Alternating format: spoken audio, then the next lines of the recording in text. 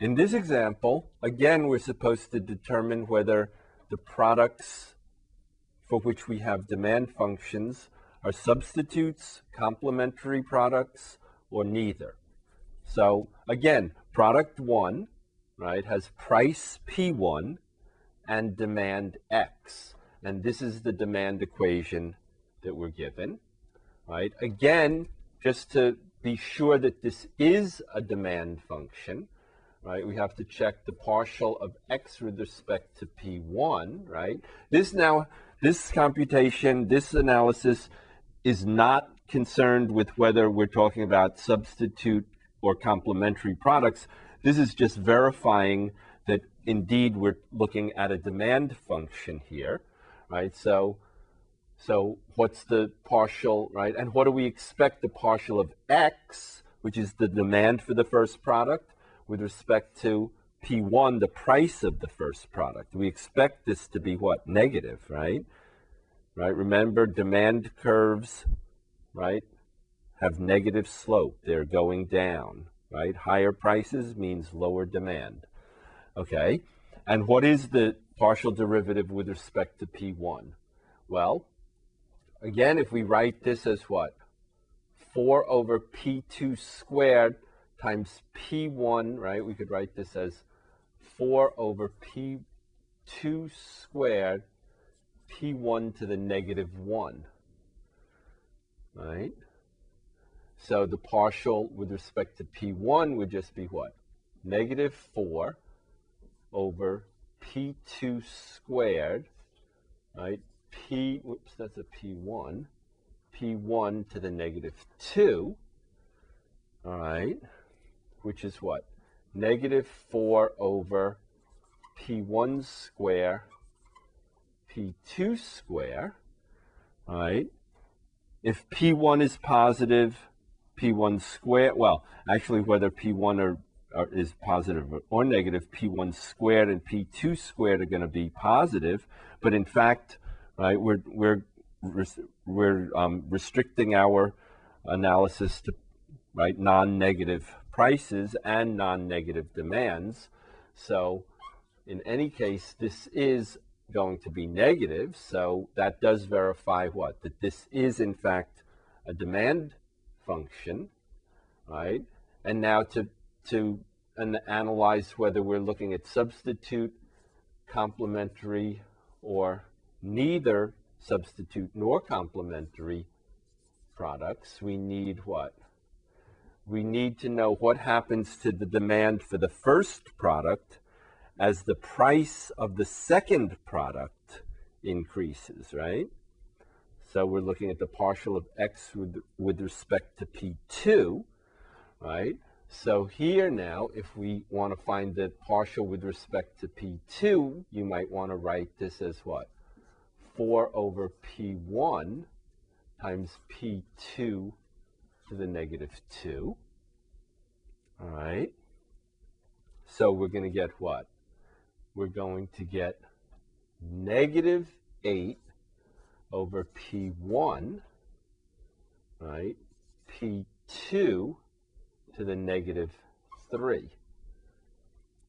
All right. So that's going to be what? Negative 8 over P1, P2 cubed. All right. And again, for P1 and P2 positive, right, then P1 times P2 cubed will be positive, and this partial derivative will be negative. All right. Similarly, we'll look at the demand equation for the second product, right? First, we'll verify, okay, verify this is a demand. Okay, do you know which partial derivative we have to look at to verify that this is a demand? Well, we're looking for what? What happens to the demand for this product? What? As the price for this second product changes. So we need to look at the partial of y with respect to P2, all right? Which is what? Again, we can look at, right, we can rewrite this as 2 over P1 square, P2 to the negative 1, all right? So the partial of y with respect to P2 is what? Negative 2 over P1 square, P2 to the negative 2, okay, which is what? Negative 2 over P1 square, P2 square, all right? And again, right, this is certainly going to be positive, the denominator, right? And so the fraction, right, we have a negative 2 in the numerator, so the whole package is certainly going to be negative, which verifies that this is a demand equation, right? But now, again, to analyze whether we're talking about substitute, complementary, or neither substitute nor complementary products, we need to look at what? The partial derivative of y, right? The change in the demand for the second product with respect to what? Right, the price of the first product, okay? So we need the partial of y with respect to P1, okay? So if I go back to my original demand equation, which I now have verified this is in fact a demand equation, right? If I'm going to differentiate with respect to P1, I might want to write this as, right, 2 over P2 times P1 to the negative 2, right? And then the partial with respect to P1 will be what? Negative 4 over P2 squared times P1 to the negative 3, which would be what? Negative 4 over P1 cubed P2 squared. All right? And again, for positive prices of our two products, this fraction will be negative, right? And so what we have, what do we have?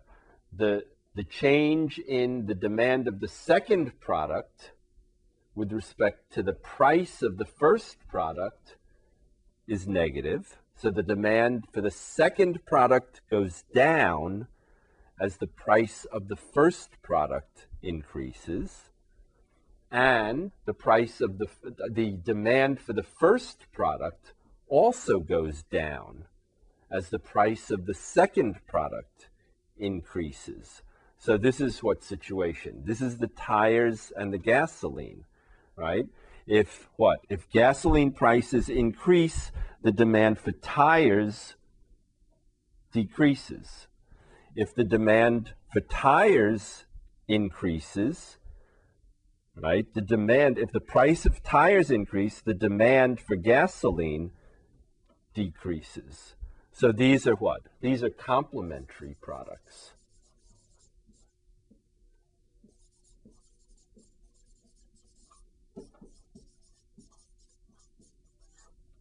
Okay, so we can use our knowledge of second derivatives to analyze the types of products we're dealing with in situations like this.